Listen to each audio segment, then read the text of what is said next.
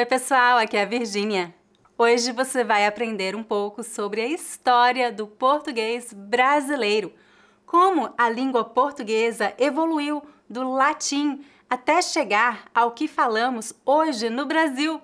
Vamos falar sobre isso.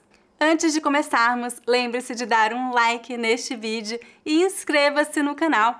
Além deste canal, eu ofereço muitos recursos gratuitos e cursos online para quem está aprendendo o português brasileiro. Para saber mais, visite o meu site www.speakingbrasilian.com. Vamos então falar um pouco sobre a história da língua portuguesa, como este idioma surgiu, como ele evoluiu do latim ao português moderno, falado nos dias de hoje. A história da língua portuguesa remonta ao século III a.C., quando a Península Ibérica foi colonizada pelos romanos. A língua falada pelas tropas romanas era o latim vulgar, uma variação coloquial do latim clássico. Antes da chegada dos romanos, muitas línguas de origem proto-indo-europeia eram faladas nessa região.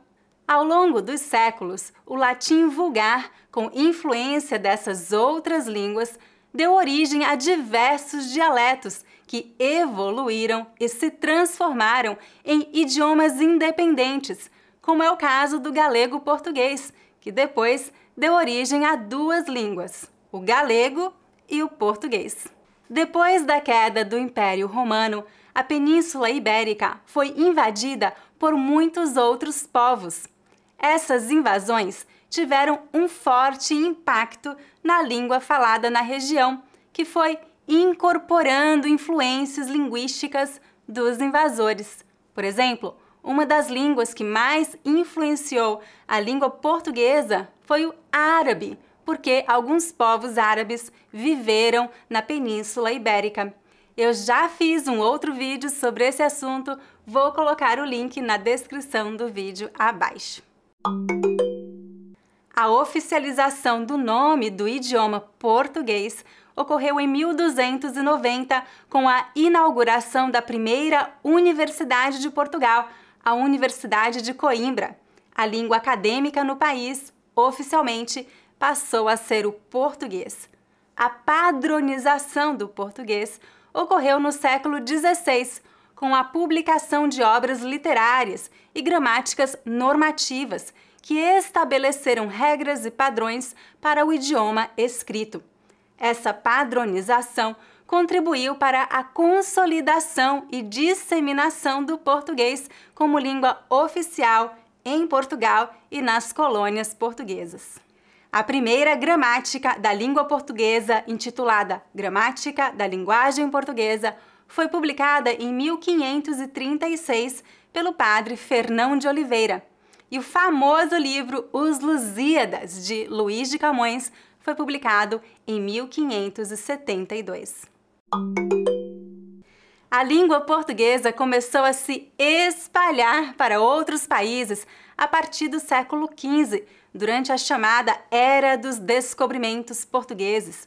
Hoje, o português é o 6º idioma mais falado no mundo e, segundo o Instituto Camões, é a 4ª língua mais falada como língua materna, ficando atrás apenas do mandarim, inglês e espanhol. Aproximadamente 260 milhões de pessoas falam português como língua materna. Só no Brasil, são mais de 200 milhões de falantes nativos. Atualmente, o português é a língua oficial de 9 países em 4 continentes: Portugal, na Europa, Brasil, na América do Sul, Angola, Cabo Verde, Moçambique, Guiné-Bissau, Guiné Equatorial e São Tomé e Príncipe, na África, e Timor-Leste, na Ásia. Além desses países, o português também é falado por uma parte da população em outros territórios pelo mundo, como em Macau, na China, Goa da Mão e Dil, na Índia, Malaca, na Malásia, Ilha das Flores, na Indonésia, Batticaloa, no Sri Lanka e Ilhas ABCs, no Caribe. Vamos agora falar sobre a história da língua portuguesa no Brasil. Como você sabe, antes da chegada dos portugueses ao Brasil em 1500, o território brasileiro era habitado por muitas nações indígenas. Naquela época, centenas de línguas eram faladas nessa região. E ainda hoje existem muitas línguas indígenas faladas no Brasil. Como era de se esperar, o idioma trazido pelos colonizadores foi enormemente influenciado pelas línguas faladas pelos nativos do chamado Novo Mundo. Uma coisa muito interessante que aconteceu no início da colonização do Brasil foi a criação de uma língua chamada língua brasílica, ou língua geral, uma mistura entre o português e o tupi, língua falada pelos tupinambás, que eram os povos indígenas que habitavam o litoral do Brasil. Essa língua franca foi criada pelos jesuítas com o intuito de melhorar a comunicação e a conversão dos povos indígenas ao catolicismo. Uma outra variação da língua geral chamada Nhengatu, ou língua geral amazônica, também se desenvolveu no norte do Brasil. Esta língua ainda é falada por alguns indígenas até hoje. A língua geral foi adotada por colonos e nativos e se tornou o principal idioma falado no Brasil colônia por cerca de 2 séculos, até que, em meados do século XVIII, a coroa portuguesa proibiu o uso da língua geral no Brasil e impôs o uso da língua portuguesa. Como resultado, a língua geral e a maioria das línguas indígenas foram praticamente extintas no Brasil, mas a forte influência dessas línguas no português brasileiro moderno é inegável. Muitas palavras de origem indígena foram incorporadas ao português brasileiro e são muito usadas no dia a dia, especialmente nomes de lugares, como as cidades Caraguatatuba e Pindamonhangaba, e nomes de plantas e animais, como tamanduá, capivara, cutia, cacau, tapioca, açaí, mandioca, entre muitos outros. Eu já fiz um outro vídeo sobre esse assunto, vou colocar o link na descrição do vídeo abaixo. E é claro que, além da influência de línguas indígenas, o português brasileiro também foi fortemente influenciado por línguas africanas. A partir de 1550, escravos africanos começaram a ser trazidos para o Brasil para trabalharem nas plantações de cana-de-açúcar e, mais tarde, nas minas de ouro. Durante mais de 300 anos, cerca de 4 milhões de africanos foram levados ao Brasil. Obviamente, essas pessoas falavam os seus idiomas nativos, principalmente línguas do grupo Banto, como Kikongo, Kimbundo e Umbundo. A presença significativa dos povos Banto desempenhou um papel fundamental na moldagem da língua portuguesa no Brasil, trazendo uma nova musicalidade, estrutura sintática e introduzindo centenas de novas palavras, como samba, capoeira, berimbau, fofoca, bagunça, muqueca e muitas outras.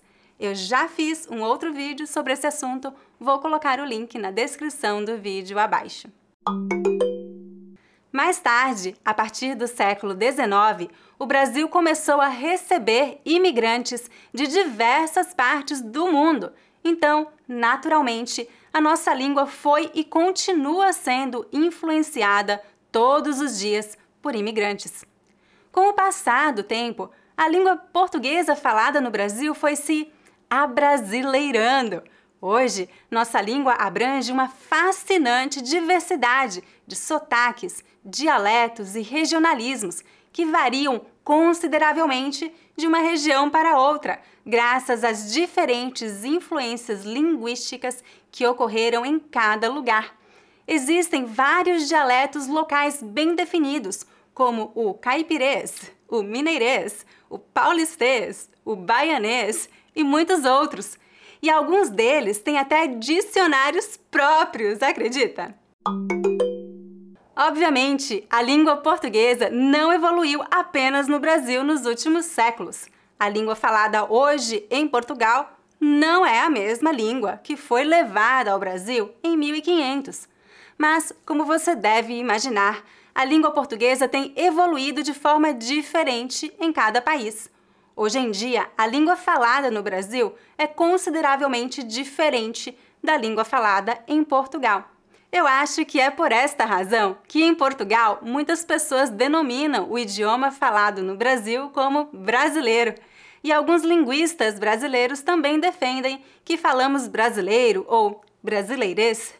Eu gosto de chamar a nossa língua de português brasileiro porque eu acho que isso deixa claro que falamos uma variação da língua portuguesa.